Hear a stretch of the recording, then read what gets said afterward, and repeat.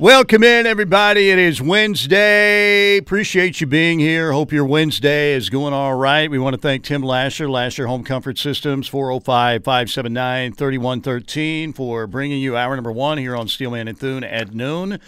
On the home of Sooner fans, the Ref Radio Network. What a crazy day so far. Tyreek Hill traded from the Kansas City Chiefs to the Miami Dolphins for 5 draft picks. He's going to be making $30 million per year over the length of a 4-year deal worth $120 million. A changing of the guard maybe in the AFC with Tyreek Hill moving on. It's not like the Chiefs are going to fall off the face of the earth, but that's a big weapon going to Miami. Yes, it is, Mike. And, you know, I tweeted about it just a few minutes earlier. Normally, I would not say that a team that gave up 5 draft picks for a single player, quote-unquote, won the trade. But I really think the Dolphins won this trade in a big way. The best pick that they gave up was that first-rounder, number 29 overall, to bring in a game changer like Tyreek Hill. And look, like you mentioned, this is not to say that the Chiefs are going to go away, but the Chiefs were the Chiefs because Patrick Mahomes had, in particular, Tyreek Hill and Travis Kelce to throw the ball to. Those were the 2 guys that changed the game for Patrick Mahomes. You can't replace a guy like Tyreek Hill because he's a unicorn. He's one of a kind. No doubt. Him in tandem in Miami with Jalen Waddle is going to be a nightmare for opposing secondaries. And now the Chiefs are tasked with replacing a guy that's going to open up the kind of opportunity in the passing game, particularly downfield, that Tyreek Hill did for so many years. Best trio in the NFL was broken up with Mahomes, Kelce, and Tyreek Hill. Tyreek Hill headed to Miami. We got a lot of stuff to talk about. First of all, Chris Plank is a stud, man. Not only is he a great host and a great play-by-play guy, but the dude was in Lexington, Kentucky last night, and he's right back here doing his radio show at a very professional level, by the way. What a stud he is.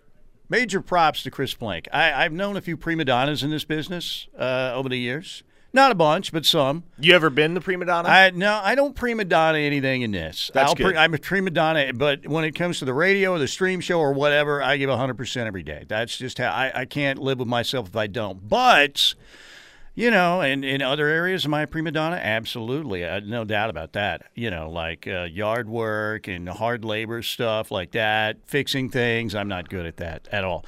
But Plank, man, and T-Row, man, the same deal. T-Row will go do, you know, he'll do a basketball game next day. You know, he'll get all the way to Arlington, you know, for an OU baseball game and then be back on the radio in the morning. The work ethic here is very impressive. Very impressive. I like it. I like people who like to work and do a good job. And you got it all across the roster, you really too, do. don't you? You really do. There are no prima donnas, no egomaniacs. I like it a lot. I like it a lot. But Plank, man, major props. Great call last night, as usual, and a great job on the radio. And here he is, back in studio. Pretty amazing. We're going to talk a lot of OU football today. That's mainly what we do here. But I've got to start with the Godzilla of women's college softball, just trampling all of Tokyo in their wake. And that's the OU women's softball team. 9-1 run rule victory in Lexington, Kentucky last night. You know how fired up that crowd was to see Oklahoma come to the ballpark last night. They are the Beatles of women's college softball. They really are. Wherever they go, there is a huge crowd, a gigantic mass of people that want to see the OU women's softball team. How big are they? They're the biggest thing on the diamond right now. We don't have Major League Baseball happening. College baseball, I like college baseball. Can you name the number 1 player in college baseball? Because I can't.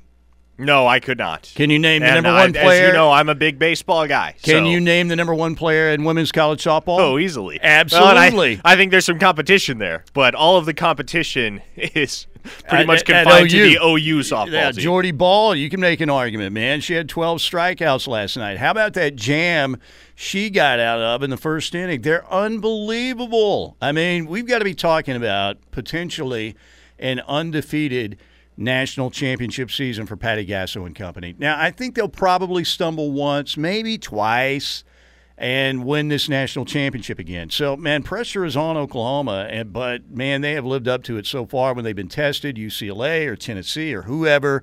They've come through. They've run-ruled 22 of 26 opponents. Unreal. Last night, they didn't miss a pitch they swung at until I think Plank said it was the 5th inning. which is astonishing. Made contact on 40 straight pitches. That's unreal. That does not happen. And last night, you get home runs for Allo, for Elam, for Brito. Each had 2. Jocelyn Allen with 14. Lindsey Elam only had a 5 at-bat homer streak. Finally snapped last night. Unbelievable. And Lisa Brito also had a couple again last night. Jordy Ball, 12 strikeouts. They had a record crowd in Lexington. I heard Plank talking about this earlier. That the officials there at Kentucky were saying, man, this is unbelievable. You know, we haven't had this for Alabama or anybody else, any SEC opponents, and softball's pretty big in the SEC. Those rivalries run pretty deep, and they've got a lot of good programs. But the folks there in Lexington said they've never seen a turnout like that. It was all to see the Beatles of women's softball, the University of Oklahoma, defending national champions, number 1 team in the country, and now 26-0 on the season. Let's hear from Jocelyn Allo again. I think that, you know, now that she's being pitched to more, you're seeing the ball leave the ballpark again. Jocelyn Allo with 14 on the year, 102 on her career. And she talks about that being a big and impressive win for the Sooners last night. I think we just came together as a team and we had a really good, hard week at practice, and it obviously just showed. And that's a really good team right there, and we'll definitely see them in the postseason for sure. But Sooners definitely made a statement tonight. 1, just getting to play in front of a different crowd other than ours, and 2, just getting these young ones the experience. Not playing in front of our own home crowd as well, and just the seniors being able to lead them through that. So, yeah, Boomer. I think they're pretty happy with that win last night. 9-1 over Kentucky. The Sooners number 1, Kentucky number 8 in the country, and Oklahoma now again has 7 straight home games. Next up, a 3-game set with Baylor starting Friday night at 6:30 at Marina Hines Field. Baylor Friday night 6:30, Saturday Baylor at 2 o'clock, and Sunday Baylor at noon. The OU baseball team will also play a 3-game set with Baylor Friday, Saturday, and Sunday at Mitchell Park. But man, you just can't say enough. What Patty Gasso has done has been spectacular. And not only does she bring in all these great players, recruits at such a high level, but these ladies are also impressive when you see them in interviews. And, yes, they get excited and they celebrate, but that's part of women's college softball. But I'm just so impressed not only with what we see out there on the diamond for the OU women's program, but also what you see off the field, the way they conduct themselves and how classy they are. So that says a lot for what Patty Gasso has done. She's been spectacular. You can argue when it's all said and done, she might just end up being the greatest head coach in University of Oklahoma athletics history and a big-time favorite to win the national championship. But that is crazy right now. I think that there is one program out there, and like I said, I like college baseball, but I can't tell you the number 1 player in college baseball. And I think most people – I would say a majority of people around the country that like sports and know a little bit about sports can tell you that at least Jocelyn Allo's name off the OU roster. So, again, next up for Oklahoma, home game, home set with Baylor beginning on Friday night at 6:30. And that game last night was pretty amazing. Jordy Ball, again, with 12 strikeouts, got in a jam in the first inning, got out of it. And she continues to be phenomenal. And, you know, when you've got your 9-hole hitter leaving the yard twice, it tells you've got a pretty powerful lineup. You really can't pitch around Jocelyn Allo or really hardly any of these OU hitters. They're so good. Okay, so Parker, we have spring football well underway. Colin Cowherd said that USC had the greatest first practice in the history of athletics, I guess, right? He was obviously trolling. Yes. But the resulting jokes that came as a byproduct of that whole spiel were outstanding. He really enjoys trolling the Oklahoma fans. And that one was so obvious that I don't think you should even respond to it. And I didn't. I don't think – and that was my perspective on it. The people that were engaging, the people that were taking that seriously, you're just feeding the beast. You're just feeding the monster that is Colin Cowherd. The greatest thing you can do to somebody who you know is trolling you or your fan base or whatever is to do what? Ignore them. Ignore them, because that's the last thing they want. They want engagement. They want to see. Colin Cowherd's laughing at the Oklahoma responses right now. And I understand, Sooner fans, if that's the way you want to go, I admit I've been number 1 in line for being totally ridiculous about this Muleshoe deal and how I've not been able to get over it. I'm not too proud of myself with the responses and situation, but I'm just telling you how I feel, man. I'm not trying to cover up anything. I'm still mad about it. I'm trying to get over it, but when you know it's an obvious troll like that, if you engage that's exactly playing into Colin Cowherd's hands and what he wants. And he's nothing but a mouthpiece for Muleshoe now. In many ways. Why is he like a closet USC fan, and now that it's cool to care about USC football, he's become the preeminent voice in the public eye? I don't know. Where did Cowherd go to school? Do we have any idea? I may have to Google it up. He was in Vegas for a while, right? And then he was in Seattle. I think, wasn't he in Seattle for a while? That's right. That's why he's a Seahawks fan. So why is he like wanting to get down on a knee and propose to Muleshoe? I mean, this is crazy. I guess, he probably thinks, oh, well, those Oklahoma hillbillies just don't know how business works or whatever. I don't know. And for the most part, I like Cowherd because I think he's really good at what he does. But that was so obvious, the tweet from yesterday, that it was ridiculous. Cowherd went to, wait for it, shout out to the Groves brothers, Eastern Washington. What? Really? I had no idea. No idea. Eastern Washington University. Like, where is he from? Is he from the state of Washington? He's from the state of Washington, Aberdeen, Washington. Wait a minute. That's the same place as Kurt Cobain. Is Aberdeen, it really? Washington. Is that where Kurt Cobain is from, really? Yes, Google it up. I'm 99% sure Kurt Cobain's Aberdeen, Washington. Go ahead and Google it. Okay, I am right, researching right. So, yes, he was born in Aberdeen, Washington.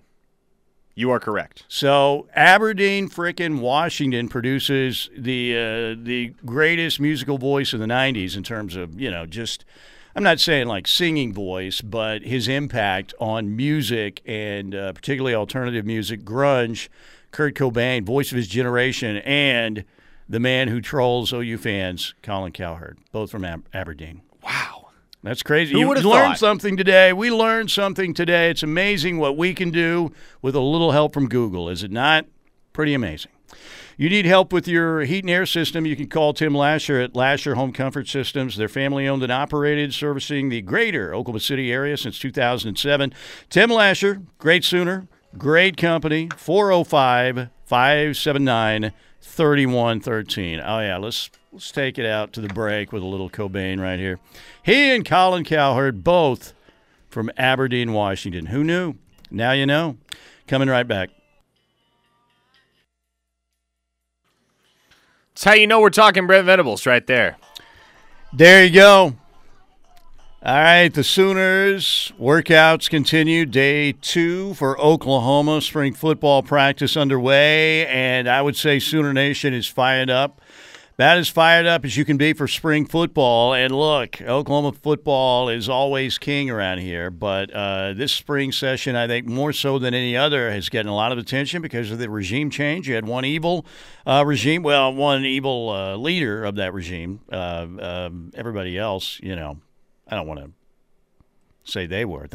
Except Clark Stroud. You want to pile onto Clark Stroud. Well, as much as Muleshoe's possible. mini-me, yes. I don't know if evil, but certainly riding the coattails again, hanging on to the coattails. Yeah, you've had it in for Clark Stroud as much as anybody. Well, since I just think I don't like coattail riders. People hanging on to coattails. That's just me.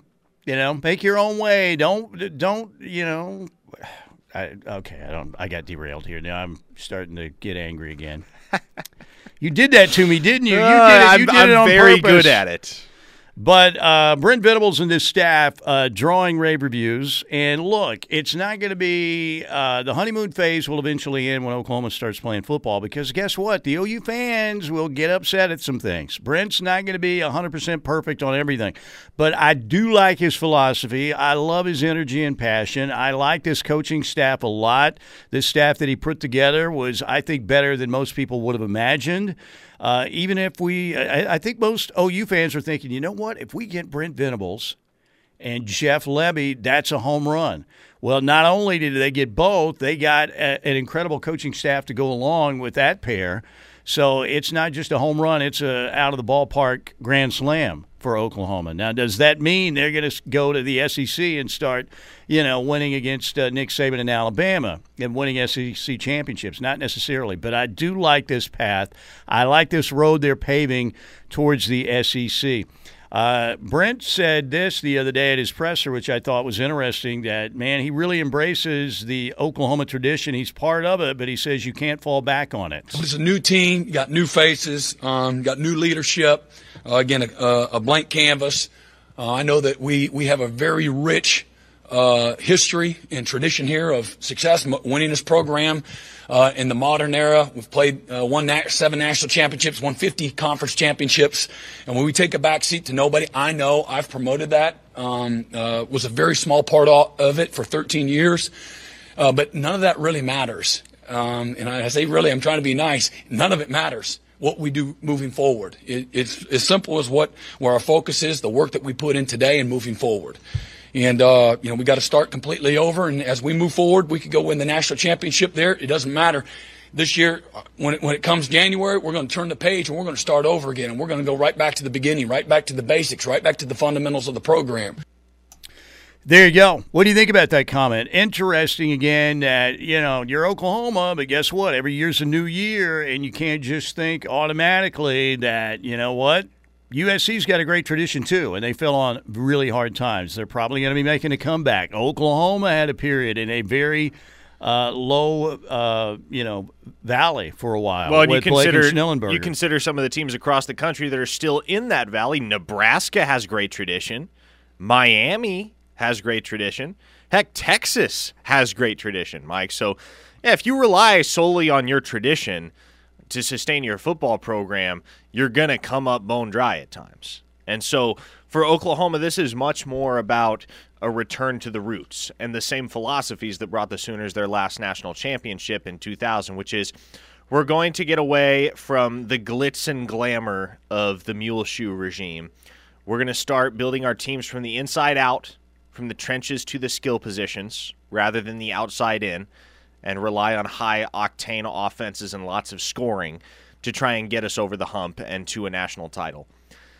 And with Brent Venables, you have the guy that's most capable of executing that vision, and I think you also have a guy that especially since he spent that decade in the Dabo Swinney discipline at Clemson, he's also a guy that has cultivated a new outlook on what it takes to build a monster. Because let's be honest with ourselves, Mike.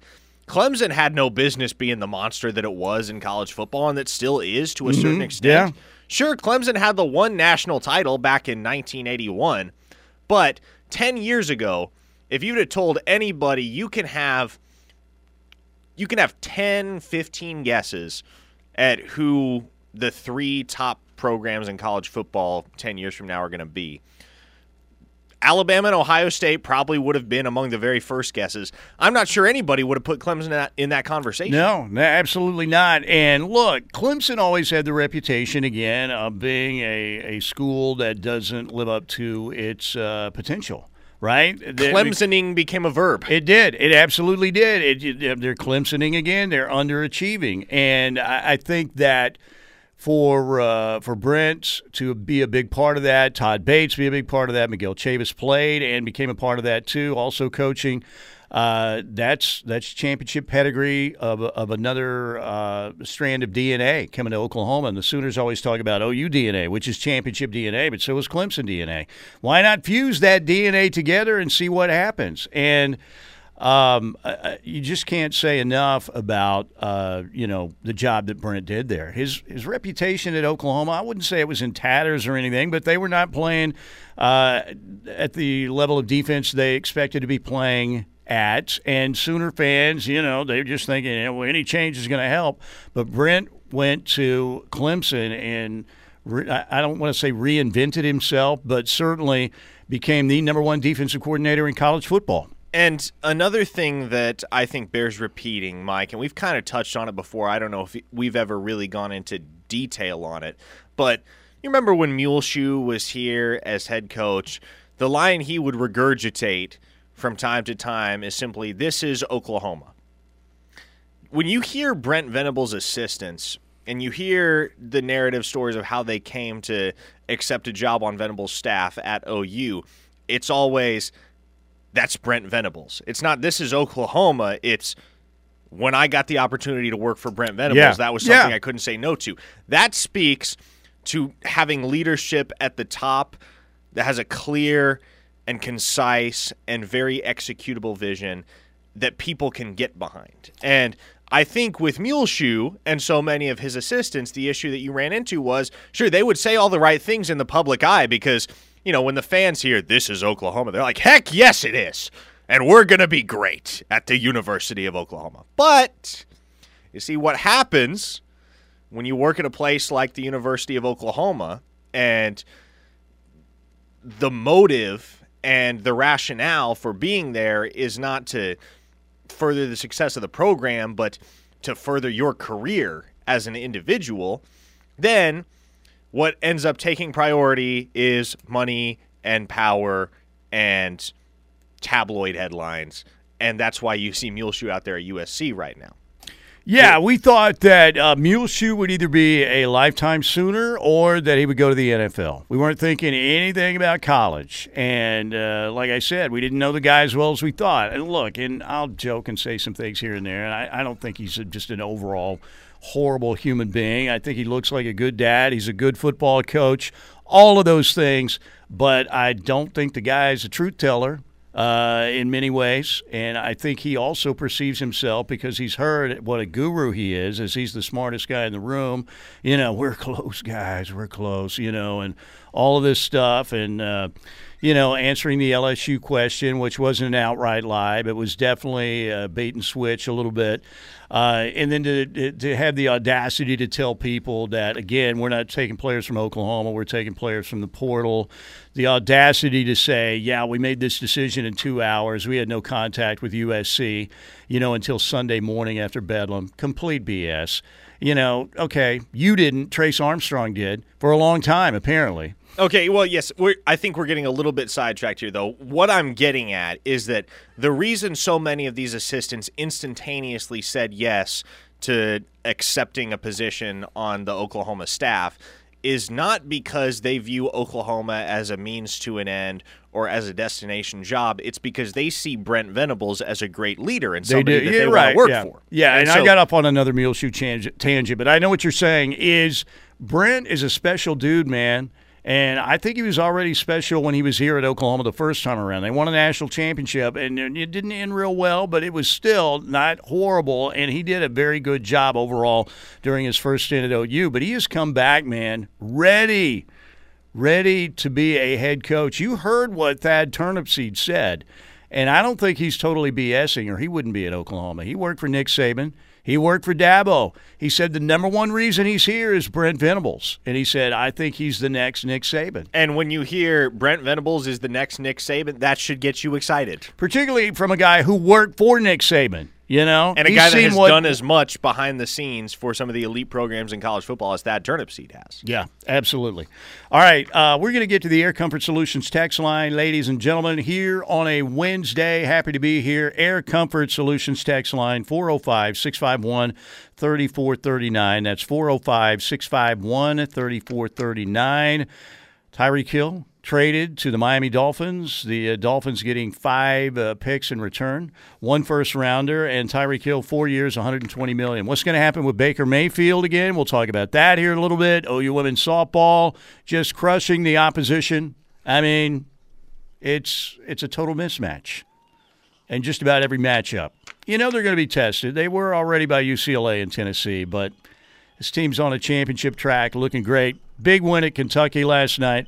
But let's get to the Air Comfort Solutions text line when we get back here on the home of Sooner fans, the Ref.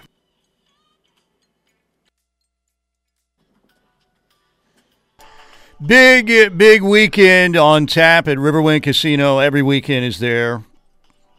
But this one, I would say extra special. You have the final promotional drawing for the $80K courtside cash giveaway. Get out there and grab your share of the cash and bonus play. Have a great meal at Chips and Ales, the pub restaurant, or at the River Buffet on steak night. All-you-can-eat steak for $29.99. It is super efficient, super clean, really good, and it's not going to cost you a lot. Plus, you can get as many steaks as you want, made to your specifications. All the side dishes, great desserts afterwards as well. And then on Saturday night, one lucky patron is going to win the keys to a brand new Cadillac XT5, 2022 Cadillac XT5 in the 80K Land into Luxury promotion. Always something to win, not just a jackpot, cash, bonus play, prizes. You'll always have a good time, great dining options, world-class hotel. And we also have coming up this summer, May 28th, we'll kick off the 2022 Beats and Bites concert series with Night Ranger and Starship featuring Mickey Thomas. Other great shows happening. Also, check out the schedule online at riverwind.com, presented by Riverwind and Coupe Ale Works, and that is always a lot of fun. Last year, we had Hall of Fame rock and rollers Cheap Trick outside at Riverwind. They've got a great fireworks show coming up July 9th after the Randy Rogers Band, and it's going to be a great time out at Riverwind Casino. That's why they are simply the best. All right, let's get to the Air Comfort Solutions text line, 405-651-3439. Okay, one listener says they ought to call the Cleveland Browns the Cleveland Predators. No, because that would make the Browns sound terrifying or intimidating at the very least, and they are anything but. It's a good joke, they though. Are a patsy of a franchise. What is the Indians became the Guardians, right? Aren't they the Guardians this year? Yes, the Guardians. You know what's hilarious? I saw this on Twitter. Somebody said, imagine Deshaun Watson taking over Baker's series of commercials and having to go around and tell all the neighbors that a sex offender moved in.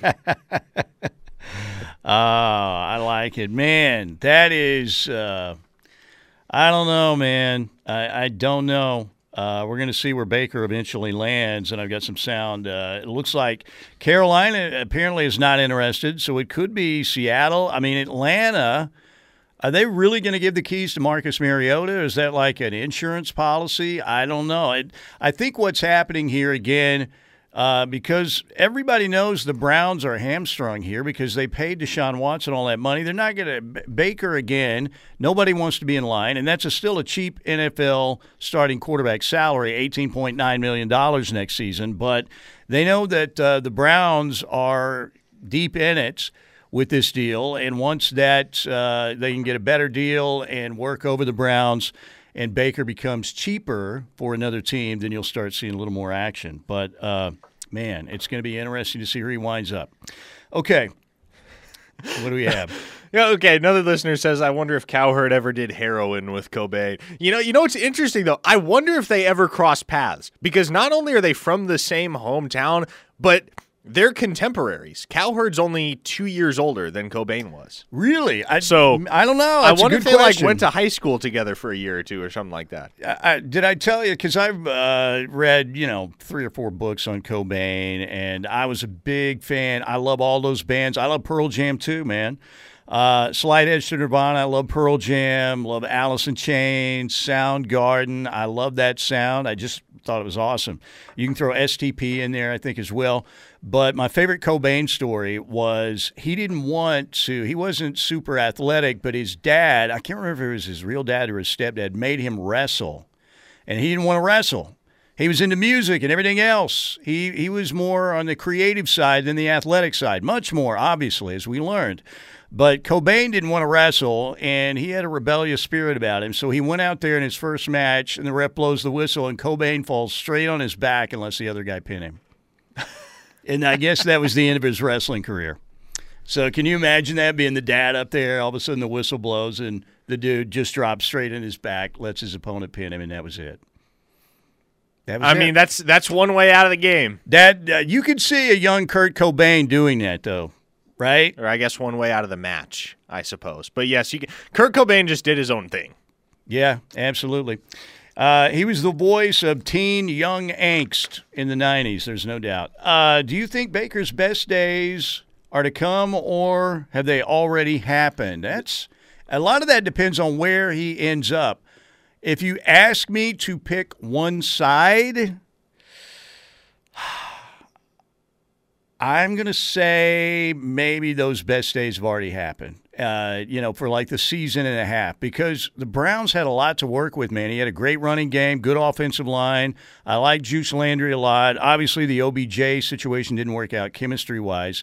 I think the main thing, the deciding factor, Parker, in this deal, and this question will be where he winds up and the weapons they have around him. Like if he goes to Seattle, they've still got to sign Metcalf, right? Tyler Lockett's there. But a lot depends on the organization. I mean, he still could end up in Detroit, too, maybe. There's still people who think that Baker is a better option than Jared Goff and that he'd be a fit with that coaching staff. And obviously you have the Browns' old GM there, John Dorsey, as well. So maybe Baker would be with the Lions. At least you get to see him every Thanksgiving game. Thanksgiving with Baker. Detroit is just... It is, you remember the old Bud Light commercials with the pit of misery? Mm-hmm. That's what Detroit is in the NFL. If it's not Cleveland, it's Detroit. So watching Baker Mayfield go from Cleveland to Detroit is the worst of lateral moves. Man, and you think of all of the players, big-time, big-name players that have played in Detroit, starting with Steve Owens to Billy Sims to Barry Sanders. AD had a brief stint with the Lions as well. So that would be interesting. And the Lions drove Barry Sanders to an early retirement, and they drove Calvin Johnson to an early retirement. And those two guys might be among the top 5 most talented skill position players in professional football over the last 3 decades. Yeah, and you think about, to me, it's a coin flip, Barry Sanders or Jim Brown, greatest running back of all time. I go pure runner. I'll go Barry Sanders, although Jim Brown's hard to beat. But Calvin Johnson was in the mix when he was playing at his best with the, greatest receivers of all time too. So you're right. Oh, man. The Lions, though, that would be golly, that could be very painful. But you can't win in Detroit. I am convinced of it. I'm convinced there are 3 places in the NFL that you just can't win. Cleveland, Detroit, Jacksonville. Those are the 3 franchises that will never win anything. You could throw the Texans in there too if you wanted to. But that's like the unquestioned bottom tier of the NFL. Now the Jaguars did they get to 2 AFC championship games? They had that one with New England, right? When they had who was the dude that was the quarterback when they went to New England? Blake Bortles? Blake Bortles, yes, UCF. And then did they go to one with Mark Brunell at quarterback? Yeah, they did. Back they in the got day? pounded. I can't remember what year that was. I can't remember who the opponent was. But I just remember they got it handed to them. Yeah, I can't remember either, but Tom Coughlin was there before he had that run with the Giants. And it's funny, if you look at the Jaguars over the years, that 2017 season where I think they went 10-6 in the regular season and then ended up making the AFC Championship game. If you look at their record over the years, that 10-6 season is just a complete outlier. Yeah. It was like 2-14, 3-13, 2-14 again, boom, 10-6, then right back to 3-13. Well, the Urban Meyer era was great, right? Oh, my gosh. They got plenty of press. There are even more horror stories coming out than we thought we heard them all, but it gets worse. It gets absolutely worse. A couple of people mentioning the Jets as a possibility. Maybe, I don't know, would they move on from Zach Wilson or would they bring Baker in, give him a tryout, and then, go back to Zach Wilson? I don't know. Zach Wilson, I thought, in the preseason looked pretty good. There was a lot of disaster there. He got hurt, right, late in the year. But I don't know. Are the OU fans prepared to see Baker possibly going somewhere as a backup, do you think? I mean, I feel like that's kind of a last resort. Mm-hmm. And I really don't think I know Baker doesn't have a ton of leverage in this situation. But I do feel like he still has enough respect around the league that whoever brings him in is at least going to bring him in with a chance to compete for the starting job. Yeah. And maybe it's not handed to him. I think there are very few spots around the league that are left as available destinations where Baker Mayfield would be the unquestioned starter. Seattle is obviously one of those places. I think Carolina is another one of those places. Beyond that, the pickings are pretty slim at this point. Yeah, no doubt. All right, good to have you with us here on a Wednesday. Let's keep those texts coming in. 405-651-3439 in the Air Comfort Solutions text line. Thanks again to our friends at Lasher Home Comfort Systems. If you need work done on your heating and air, you need to give Tim Lasher and his great company a call, 405-579-3113. We'll break, and we'll hear a few of the talking heads talking about Baker and those possibilities out there for him now when we get back here on the Ref. Stay with us. There you go. Colin Hayes' voice, Minute Work, top notch. Top notch. Welcome back. Steelman and Thune at noon here on the Ref Radio Network, the home of Sooner fans. Hope your Wednesday is going along smoothly. Things aren't so smooth for our old number 6 in Cleveland, Baker Mayfield. Not long for the Browns. Obviously, the question is, where will Baker Mayfield eventually land and try and reinvigorate his NFL career after the Browns, the lowly Browns, went with Mr. Massage himself, Deshaun Watson. A better option at quarterback, a worse option as a human being, obviously. Let's hear from Mike Florio, who said this morning. There are 2 spots left, he believes, for Baker Mayfield. For Baker, I still go back to Seattle or Detroit. I know there's no reason yet to believe Detroit is interested, but I think John Dorsey should be pounding on the table. I think Dan Campbell should be saying, this is the guy who epitomizes the kind of grit and toughness we are building into this team. Chris Spielman should say the same thing. And, yeah, it would cost some dead cap money and it would hurt and, they'd move on from Jared Goff, whatever the case may be. I think they should do it. And maybe they're waiting. Let the market soften. Let the Browns get desperate, and maybe you can steal Baker Mayfield, or maybe even have the Browns pay some of the $18.8 million to offset the financial consequences of moving on from Jared Goff.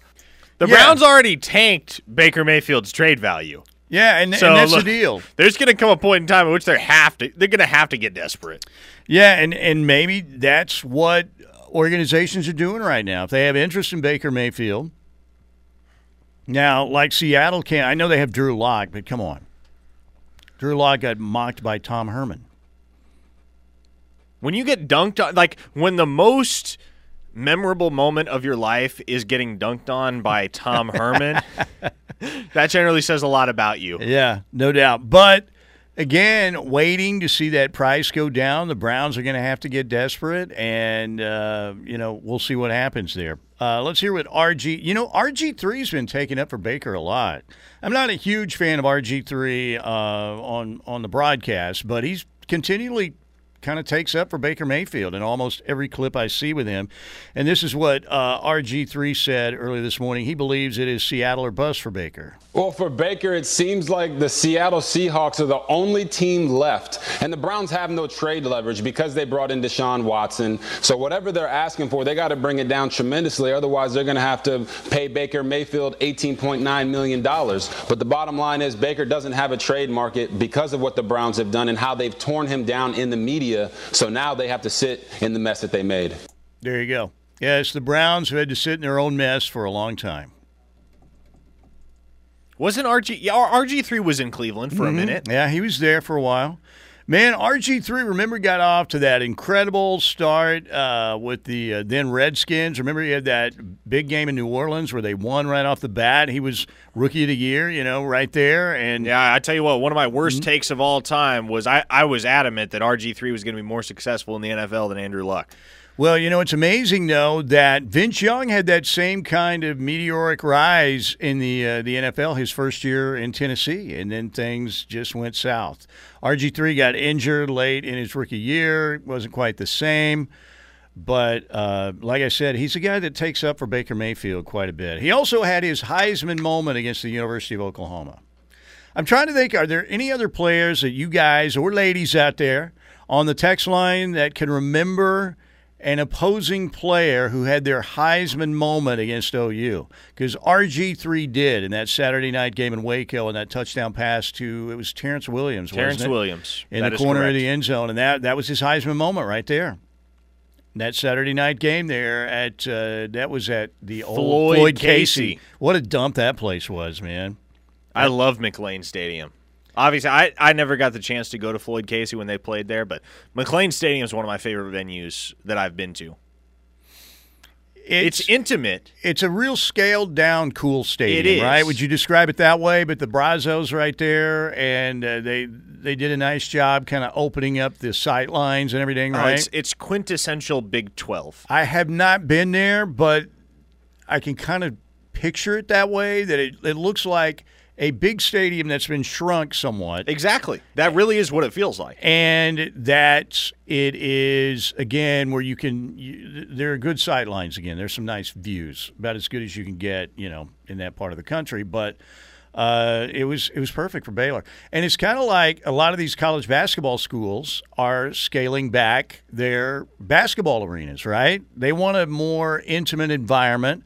They want more fans there. They want more excitement, more energy in the building. Now, Texas did theirs, I believe, where they can expand out if they need to. Of course, Texas has, they print money at Texas. But, and I think if OU gets their building eventually, hopefully they will, that's the route they'll go, You don't need some cavernous arena. I mean, even the Dean Dome and Rupp Arena, they're not coming close to filling those places now. They're still getting good turnouts because they're Carolina and UK, but it's not the same as it used to be. So where would that rank on your Big 12 stadiums list, Floyd Casey? Okay, or so not Floyd Casey, but the new McLean. There are a couple I haven't actually been to yet because of COVID. I haven't been to Iowa State, haven't been to Texas Tech. I think those are the only two. Well, Lubbock sucks, so Lubbock you don't have does to worry suck. about that. To me, obviously with the exception of OU, because Owen Field is the palace, the palace. My favorite two are Kansas State and Baylor. K-State, man, they create quite a lot of energy there. The students are really good, and for a smaller stadium, it's a pretty good environment. Really good environment. All right, we've got another hour to go. TJ Eckert also coming up at 1:35. Keep it right here on the Ref. Taking you through a Wednesday. How we doing, everyone? Thank you for tuning in today. Thank you to our second-hour sponsor, the Seth Wadley Auto Group in Pauls Valley. Exit 72 for a great deal on a car or a truck. Great guarantee. Oil changes, engines for life on newer used gas or diesel at no additional cost to you. Here in the Brown O'Haver Studios on a Wednesday. And we have TJ Eckert on the way at 1:35 today on the law offices of Rod Polston, Oklahoma Tax Resolution Line, right here on the Ref. All right, let's talk a little more spring football. Ted Roof met the media yesterday after Oklahoma's initial workout on Tuesday, and he was asked what stood out to him about the Oklahoma job. Number one, it's the University of Oklahoma, okay? And you approach every opportunity with the same amount of effort, enthusiasm, commitment to what you do. But it's really, really important here. And it's obvious it's really, really important here. It's wonderful to be at a place like that. As you do this longer, I'm not saying when or what, but you know that this doesn't go on forever. And opportunities like this don't come very often. And when they do, you got to take full advantage of them. And so it's been exciting. It's been challenging. And at the same time, I've enjoyed our staff and our group of players, getting to know them so far, and excited about the future. There you go. Ted Roof, again, meeting the media yesterday, well-traveled, had a lot of coaching jobs, obviously, and I think people may have been initially surprised, Parker, back when Ted Roof was named the defensive coordinator. What is the thought there, in your opinion? Because everybody, seems to think, well, Brent's calling the shots on defense. He's the defensive guy. And he is. And Ted Roof is the coordinator in name. But it's not like Ted Roof is just a figurehead standing over there or up in the press box with a headset on, and that's it. He's obviously coaching, and I think based on what we've heard, he's got a really good reputation. You immediately think, for a guy that's had a lot of jobs, well, there's got to be an issue there. But he's had some good jobs, and he's worked with a lot of people, and obviously Brent thought he would be a great guy to join this staff. What do you think he brings to the table? Well, I think, number one, he's an elder statesman. You got a good lot way of to put young it. guys on the coaching staff, and to have somebody with the breadth of experience that Ted Roof has accumulated over the years is valuable in and of itself. I also think for a guy that has traveled the country as much as he has, he's had something like 15 or 16 different employers over the years as a coach, whether as a head coach, a coordinator, positional coach, whatever the case may be. He's worked at over a dozen different schools. And so I don't think anybody's banking on Ted Roof being at Oklahoma long term, especially with his age, especially given the fact that his son, TD, is graduating from Oklahoma after this season. He came this past year as a grad transfer from Appalachian State. He's going to spend the 1 year as a sixth-year senior with the program, and then he's out the door. So I don't get the sense that this is a long-term type of deal where you have Ted Roof as the defensive coordinator. And look, I have it on good authority that Brent Venables is the one that, if he's not calling the shots in technicality with regard to the defense, he at the very least is the one pulling the strings. Yeah, it has a lot of influence. It's his philosophy. In the defensive play calling. Right. It's his playbook, his scheme. He is going to be the hand on the tiller more so than Ted Roof will be. But I also think it's a move designed to groom your next defensive coordinator, because I think there's going to come a point in time at which the responsibilities of being a head coach are going to make it more difficult for Brent Venables to implement the totality of his defensive vision and be the full-time defensive play caller. And obviously, during this transition, Venables is the guy that needs to be implementing the playbook and building the scheme and dialing up the plays. Like he's the best at what he does in that regard. But he's no longer a coordinator. He's now a head coach. And when you're a head coach, your responsibilities increase exponentially. You have to delegate. You have to delegate a bunch. There's Brent Venables isn't going to be able to be calling the defensive plays for Oklahoma forever. There's gonna come a point in time in which he has to hand things off to somebody. And again, it does not make much sense for him to hand those duties off immediately, because this Oklahoma program, and more specifically this Oklahoma defense, they need what he brings to the table as a play caller.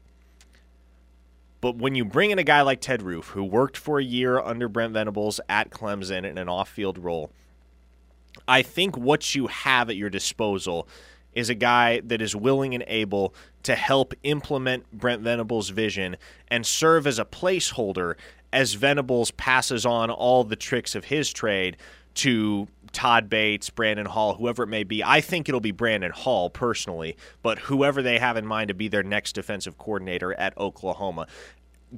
Brent Venables needs time to be able to create the next version of himself, to cultivate a Brent Venables disciple in a lot of depth. And so I think that guy is Brandon Hall. I've said that before. I think in my eyes, especially given the fact that he's the only other coach on the defensive side of the ball for Oklahoma right now that has experience calling plays as a defensive coordinator. He had that occupation at Troy. Brandon Hall is probably next in line. And we also, what do we know about Brandon Hall? He's probably an OU lifer. Yeah. Because this is a homecoming for him. He got his start in coaching as a student assistant at Oklahoma. So this is a guy that's going to be around with Brent Venables for as long as Brent Venables is at Oklahoma, unless a job comes along that you just can't pass up. So in my eyes, Ted Roof is the placeholder as Brent Venables starts to build the next version of himself in either Todd Bates or Brandon Hall.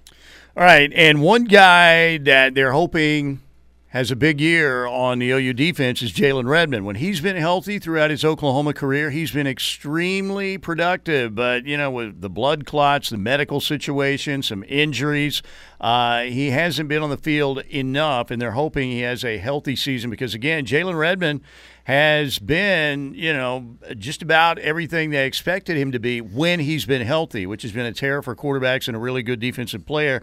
Let's hear from Jalen Redmond from yesterday, ask how he feels going into this big season coming up. I feel good. I feel healthy, and I feel I'm ready to get this thing going. And like you said, I've been here for a minute and went through the ups, and I feel like I went through so many ups and downs, but I'm good. I'm glad to be back. I'm glad Coach Venables is here. How do you think that's prepping you for this next season? Everything.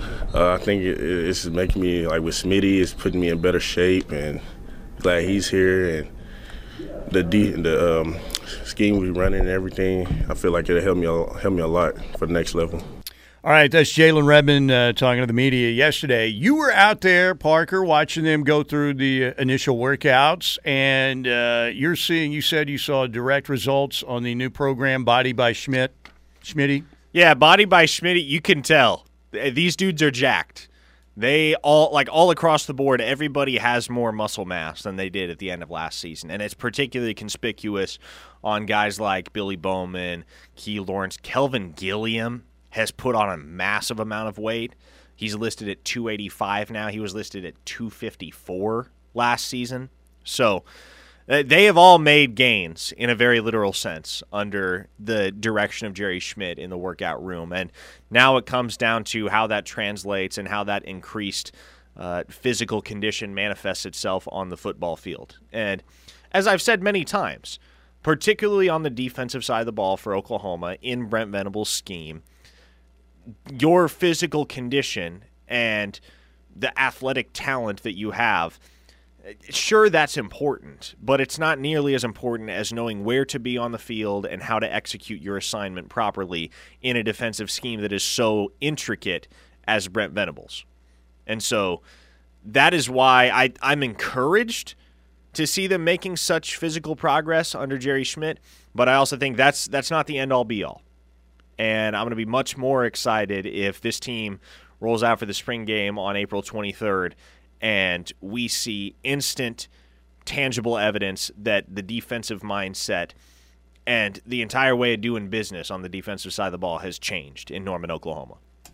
Another guy I'm excited to see that came in with a great reputation at a high school, big-time recruit, Clayton Smith. What are we thinking there? I don't know. See, everybody's real high on Clayton Smith.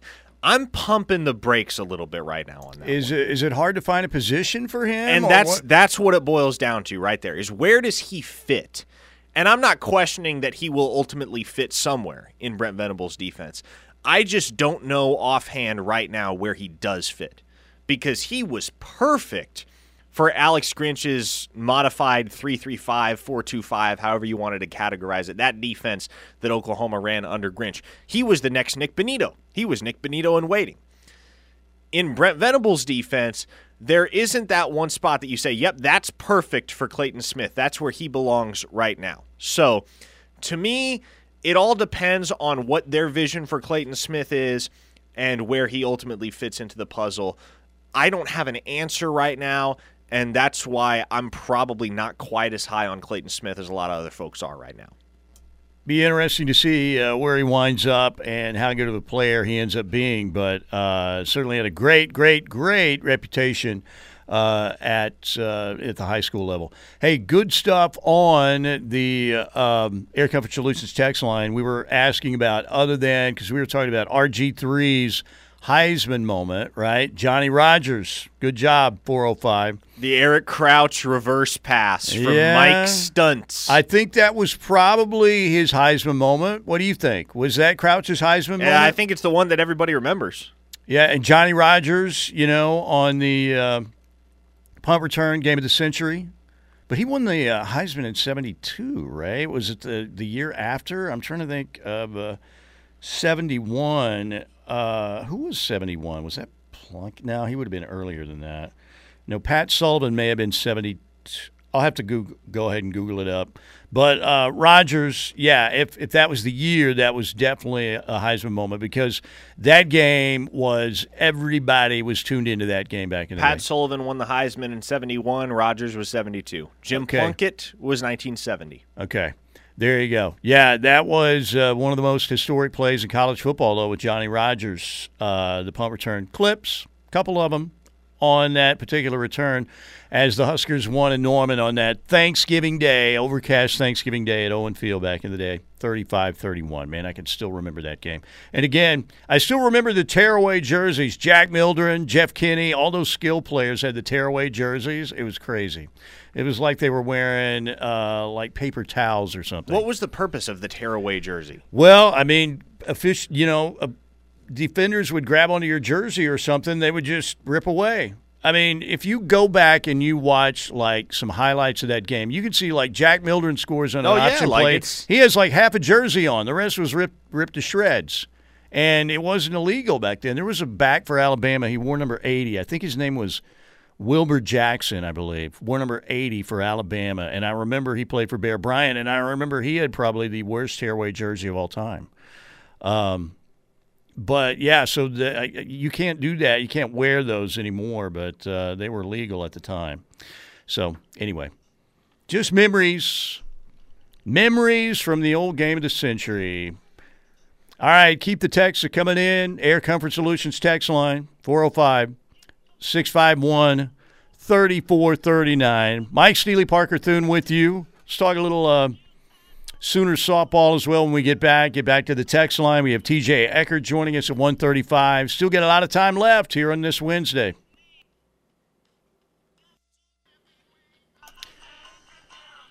Okay, Wednesday, and everybody, let's talk a little more sports here. Get to your text, 405-651-3439 on the Air Comfort Solutions text line. Here in the Brown O'Haver studios on a Wednesday, thanks again to the Seth Wadley Auto Group in Pauls Valley. Exit 72 for a great deal on a vehicle from the Seth Wadley Auto Group. So,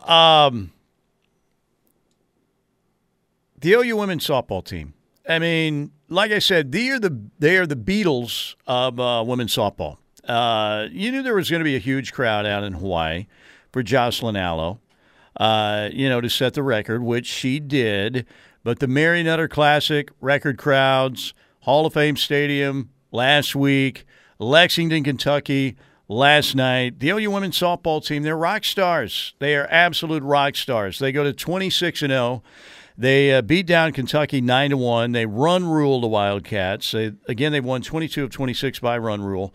You know, they really, in actuality, if you look at the schedule, they played one real home game. One! Minnesota. Now, you can talk about, there was a great contingent of OU fans there in Lexington last night, if you watched on the SEC Network. And you better familiarize yourself with the SEC Network now, because it's coming. What happens to the Longhorn Network? I don't know. Has there been a clear answer on that? Because, my impression was that when they make the move to the SEC, that's the end of the Longhorn Network. But I don't know. It's not. I guess it's not below the University of Texas to come up with some scheme to try and keep their network intact. There's enough money. Yes, there's. Texas seems to be the spoiled kid that always gets what it wants, right? And finally, Texas ran Nebraska out of the league, right? They had enough of DeLoss Dodds. The great Abe Lemon said, I got fired by a track coach. All he has to say is run fast and turn left. That's it. But, I think Nebraska was tired of being pushed around by Texas. The Longhorns cause a lot of issues, do they not? They really do. No, more issues for themselves than anyone else, but yes. You talk about dysfunctional, it's that athletic department, at least particularly with football, because it always seems like, maybe this will be the time that Texas gets it going, and then it seems to be the same issues. Well, and I'll say this, and I know it's going to sound like, a guy on an OU radio station is piling on to Texas. But no, the issues in that Texas football program are myriad, and they are systemic. This is not the type of thing going on in Texas where all of a sudden it's going to be fixed overnight and Texas is going to win the Big 12 next year just because they have Quinn Ewers. Who was the dude with the car dealership in Friday Night Lights? Buddy something? Wasn't that his name? Did you watch Friday Night Lights? No. He was the dude who had all the influence over the boosters and everything and way too much, and they were all trying to call the shots. That's the situation you get to feel that it's like that in Austin, right? And I thought, Tom Herman looked like he was going to be a good hire. It was a little strange he was kissing players, but hey, whatever. But he did a good job at Houston, beat OU, obviously. And I think, we kind of thought Tom Herman's kind of a different dude, but, man, it looks like a good hire. Nope, didn't turn out to be a great hire. Steve Sarkisian, again, looked like he'd turned his life back around and was on, Nick Saban's staff and brought that to Austin. It couldn't have been a worse year than it was for Texas. You lose to Kansas at home. You lose to Kansas again. You got the pole assassin, Gia the Monkey. I mean, you give up a historic comeback to your rival in the Cotton Bowl. Disaster. Well, and I think with Texas and its hirings of head football coaches over the years, the mistake that they've made time and time again is that they have to feed their fans junk food. They go for the sexy hire. They got to give them the sugar rush. Because Charlie Strong, you can go back to Charlie Strong. He was the sexiest hire on that coaching carousel. And they did the exact same thing with Tom Herman. Tom Herman was the guy that had the most buzz of any Group of 5 coach in the country. Obviously, he had just beaten Oklahoma and taken Houston to, I believe, an 11-win season. And then with Steve Sarkisian, the exact same deal. He had been to the Nick Saban School of Career Rehabilitation. Right. And he had spent time in the NFL with the Atlanta Falcons. And he was a guy that was going to bring juice to the Texas football program. Right? But as they say in the business, juice is temporary, but sauce lasts forever. There you go. Texas has had a lot of juice over the last decade and no sauce. It's too early to give up on Sark, but you couldn't have had a more disastrous first year, right? I mean, when you think about not only the way you lost games, but the off-the-field stuff, I mean, that's about as bizarre as it gets. So, I don't know. It's always baffled me that the University of Texas loses a bunch of football games when they've got more resources than maybe any school in the country. And look, A&M's got a ton too right now. You've got 2 Titans right there in the Lone Star State, but there are too many issues there with. And I think Chris Del Conte seems like a good AD, pretty good AD, and likable. I love that trip that he took, with the fans going to the Longhorns basketball game. But there just seems to be too many boosters there. Well, I thought Mack was going to be a great hire, and Mack turned out to be a good hire. Mack was an excellent hire. Mack was a great hire. He couldn't beat Bob Stoops enough, but he won a national championship, and Mack was a perfect coach for Texas. He's the kind of guy who could be governor of Texas, too, if he wanted to be. Wearing the Wranglers. We heard Rufus say he had a big old dip when he went into Mack's office, and there was cowhide everywhere. But, and Mack would have been a good coach at OU, too. Well, here's what I think. I think Texas's problem, well, one of their problems as a program is the exact same problem that Texas A&M has. It's Texas chauvinism. That's really what it is, right? Everything's bigger in Texas. We're going to do it big. And then they try to do it big, and it falls flat on its face because they're not doing it the right way. They're just doing it for the sake of bombast.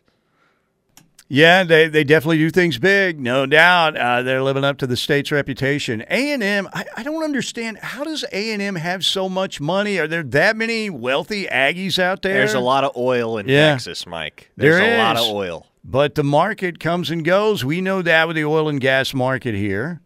But I'm just amazed that – and Oklahoma has a lot of, alums that have done well.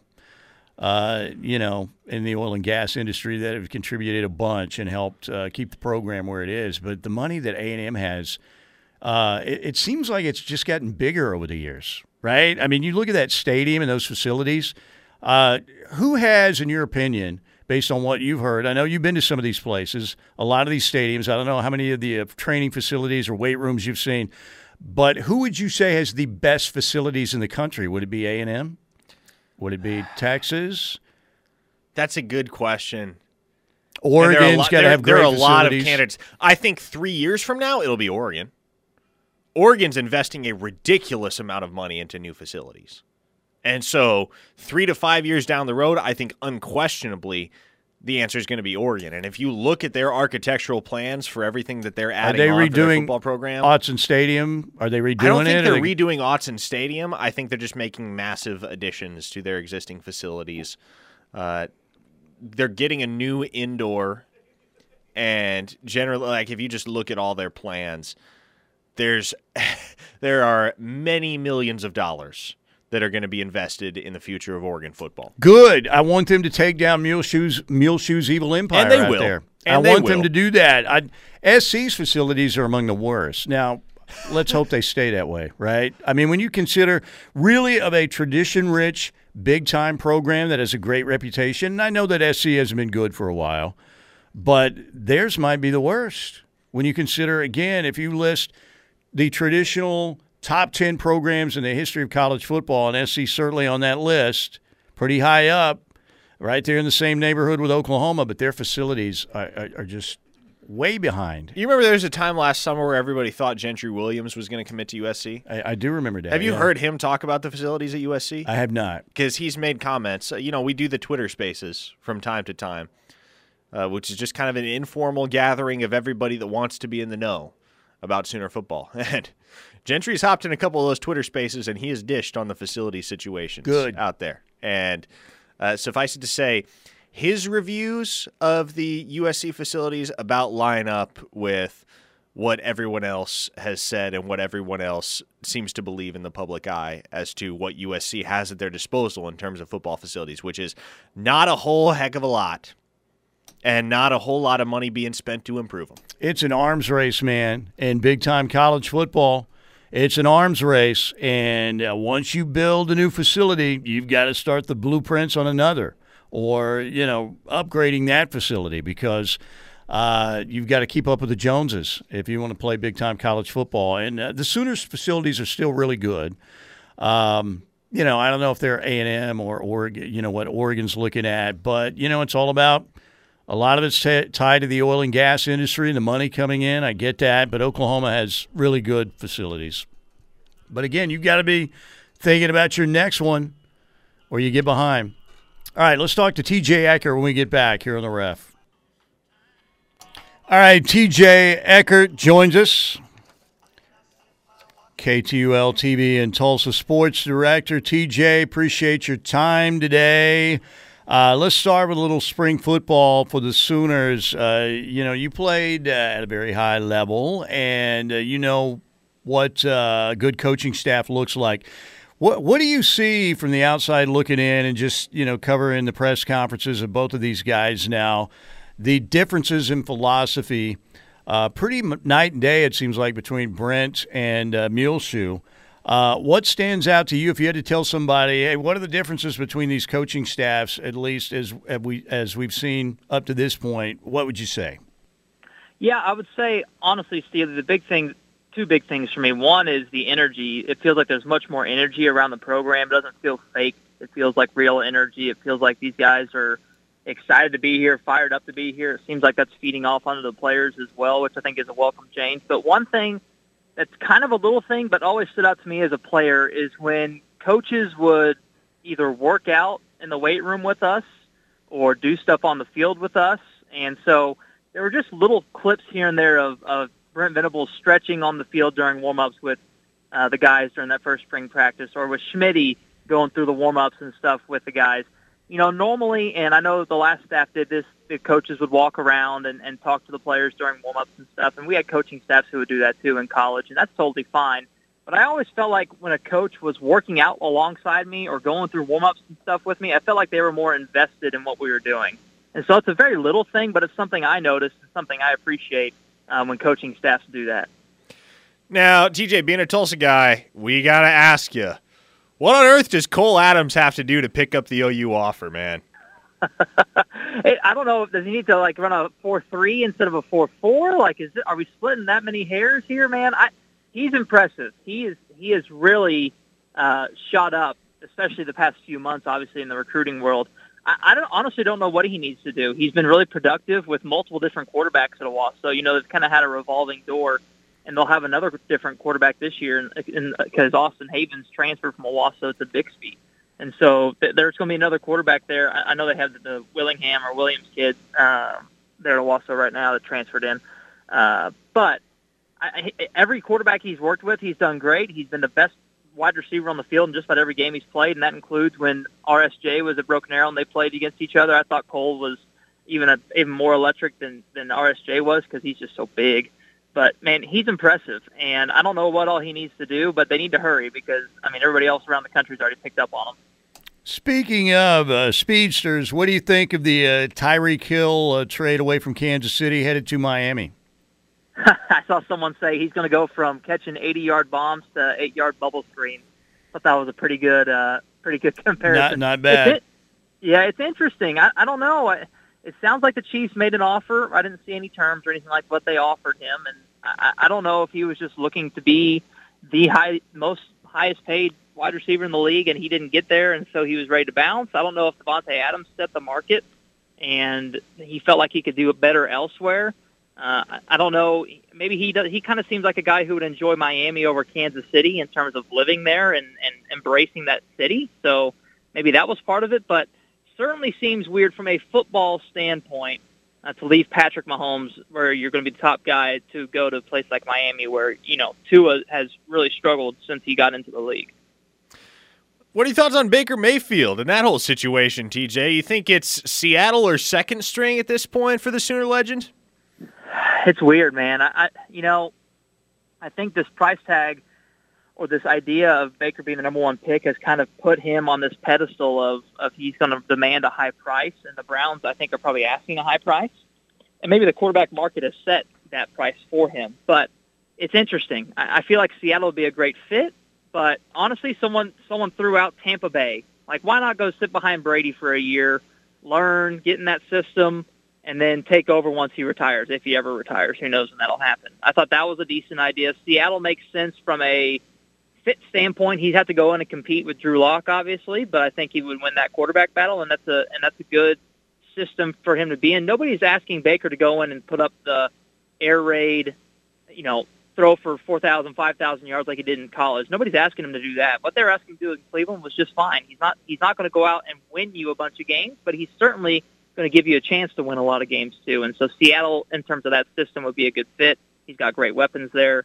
I'd love to see him go there. If not, I'd like to see him go somewhere where he can sit behind a veteran and learn maybe for a year or two and kind of get reset and then go on from there. The Tom Brady idea is intriguing, very intriguing. Parker is a big Tom Brady Tampa Bay guy, so maybe he'll get bigger. Yeah, big Tampa Bay guy, not a huge Tom Brady guy, but okay. I respect what he's done. What do you think team. of that idea? Is Baker coming to be an understudy of Brady for a year? I would love it. Yeah, I would love it, but Baker Mayfield only has 1 year left on his contract, and I don't know if the Bucs are about to dole out $18 million for a backup QB. Yeah, true. Very true that. So, all right, TJ, golf. Phil, not going to be at Augusta. First time since 1994. I mean, he won. He was the low am there in 91. We don't know if this is a PGA Tour suspension behind the scenes. We don't know if this is Augusta National saying thanks but no thanks. We don't know if it's Phil not wanting to play because of sponsors or not wanting to face the media. I would imagine if Phil, it would surprise me if it was a Phil decision. It really would, because it's Augusta. So my guess is it's something either with the PGA Tour or Augusta National. Again, Augusta is not a PGA Tour event. It's on the PGA Tour schedule, but Augusta does what Augusta does. They make their own rules. What do you think is going on there? And is it now looking like we may not even see Phil at Southern Hills to defend his PGA championship? Yeah, so behind the scenes, I think it's more of a PGA Tour working with Augusta National type thing of them trying to not let him play. I don't think it's like you're saying. I agree with you. It's not Phil saying, I don't want to be a distraction. I don't want, the sponsor thing. I think it's more from the PGA Tour, the golf side of things. I think they're trying to keep him out of the event. So that's it. When that first came out, obviously I was concerned about Phil not being at Augusta. That kind of sucks. But yes, my next thought was, will we see him at Southern Hills? I mean, he's a defending champion. We haven't heard anything from the PGA of America on. It's different than the senior PGA, where we got Ken Tanagawa, who is the defending champ. We got him in Tulsa about a month before doing media stuff. It's very different with the PGA. They can't do that. The schedule is more demanding. So I didn't expect to get Phil Mickelson in Tulsa for like media availability a month before, but we haven't heard anything from the PGA of America on Phil coming in. So that's my fear. And then if he doesn't play the PGA, the PGL, the LIV golf investments tournaments start in June. I wouldn't be surprised if Phil doesn't play the PGA. I wouldn't be surprised if we see him the next time he plays golf on the LIV side of things. I wouldn't be surprised at all. But then one more thing I want to add to that, Steely, is you notice that Phil Mickelson's name was on the list of past champions on the field. The name that was not, Tiger Woods. Yep. I think, again, part of that is Tiger has to inform them he's not playing. I don't think Tiger's made a decision yet, maybe, but the last time we saw him, he said walking to a golf course was the whole question, and a course like Augusta National or a couple of holes at Southern Hills are going to be pretty difficult as well. I would say it's more likely he plays at Southern Hills than Augusta. Maybe he plays the par 3 at Augusta. I don't know, with Charlie there, but that's my guess. It's Tiger Woods. You never know. You never know. Personally, Absolutely. I think he's Tiger Woods. You give him his own golf cart, black and red golf cart. Why not? Even though it's Augusta, and let him do that. He's Tiger freaking Woods, man. Absolutely. Yeah, there you go. TJ, we always appreciate your time. Thanks so much. You're always gracious to come on with us, and we always have good conversations with you. We'll do it again soon, my man. Thank you. You bet. Thanks, Parker and Steele. Appreciate you guys. TJ Eckert, KTUL-TV in Tulsa. Yeah, it's going to be interesting because initially we were thinking, man, Phil, not at Augusta, 3-time champion. I mean, the shot there on 15 through the Pines. Really, if you ever get there and you see that, didn't look. I mean, look, Masters pressure. It was a tremendous shot. He missed the eagle putt though, but still made the next one. But it looked more difficult on TV, I will say that. And they still have the spot marked where Phil made that shot on 13, not 15, 13. 13. My favorite hole out there. How can I make that mistake?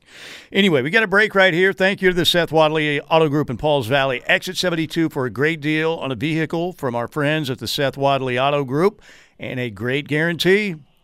Oil changes, engines for life on newer year's gas or diesel at no additional cost to you. A young Ozzy.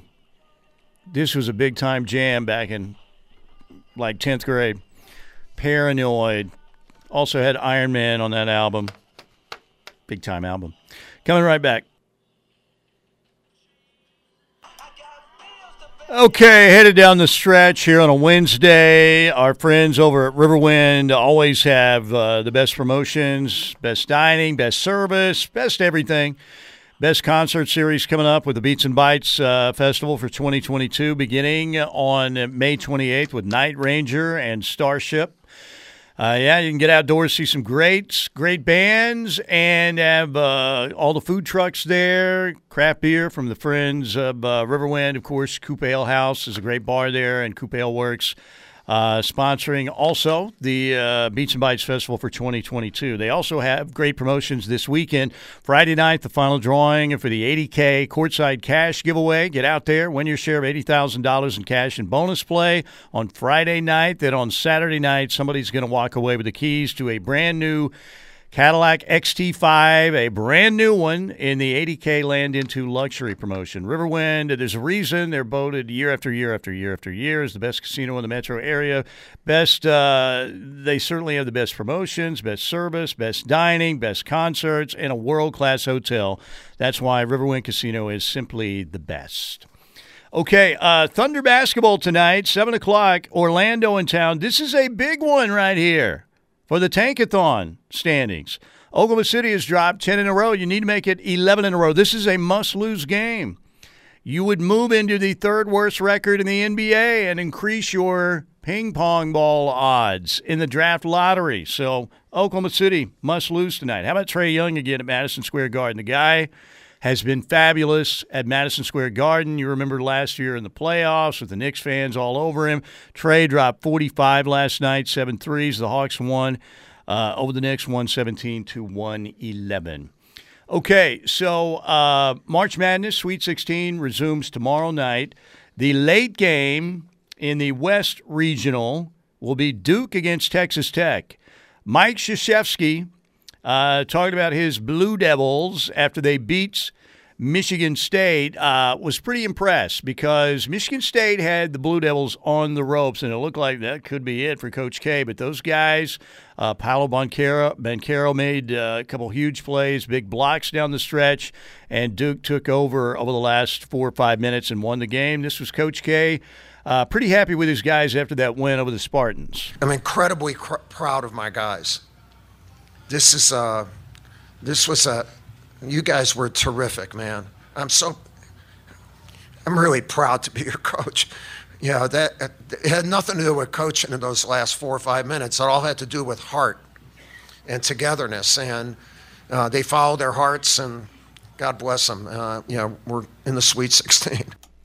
Is there anybody out there who is just a college basketball fan and not a Duke fan that wants to see Coach K go out and win this championship? Or is everybody on the I want to see Duke lose as soon as possible? That means Texas Tech tomorrow night. In general, I am very much of the anti-Duke sentiment in that regard. But, man, it would be so cool to watch Coach K with as long as he's been at Duke. Mike, since your junior year of high school? Yes. It would be so cool to see him go out on top, especially in a year where there's no clear answer as to who the top tier in college basketball is. Right now, it's anybody's game. St. Peter's is in the Sweet 16. Mm-hmm. We are all peacocks for the moment. But so you would rather see Coach K go out with a win in a national championship than Gonzaga win their first?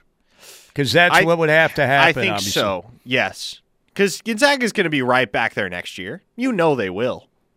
Mark Few in that program, like they are. What would it be? They're losing Drew Timmer, and Holmgren won't be back, right? No, I mean, no. Obviously. But Gonzaga now recruits. It used to be that, Gonzaga, then you get Jalen Suggs and you get Chad Holmgren, guys like that. You become obviously a program that recruits nationally now. Well, exactly. There. And, you think back to the great Gonzaga teams in recent memory, right? We always kind of figured, Gonzaga won't be back after this year because, first it was they're losing Shemek Karnowski, and then it's they're losing Rui Hachimura, and then it's they're losing Jalen Suggs. But Gonzaga is building a program around the Kentucky, Duke, North Carolina model. Now, they can play the one-and-done game. That's how prominent they are in the national spectrum. And so I fully expect that if Gonzaga doesn't get it done this season, they're going to be right back in the hunt next year. But this is the last go-round for Coach K. And this is it, obviously. And I've seen a lot of anti-Coach K sentiment out there, more than I thought. And look, there's some out there for me, too. I don't like, again, the way he's treated some of the student reporters and stuff like that. But I don't know. Either way, I would be happy to see Gonzaga win it. I would be happy to see Coach K win it because of the story, going out like that. But I don't know. I'm just seeing a lot of there's always anti-Duke sentiment because they're considered, Christian Laettner and Grayson Allen, and a lot of people don't like Coach K, and they're they just don't like Duke. But more so than I even thought. As he winds up his career. Am I explicitly pulling for Duke? No. But would I mind seeing them win? Also no. Right now, I am all aboard the St. Peter's bandwagon. You are, man. You're hitched to the Peacocks. They're probably going down against Purdue because what do we know about 15 seeds? Even those select few that do make it to the Sweet 16 don't go any further than that.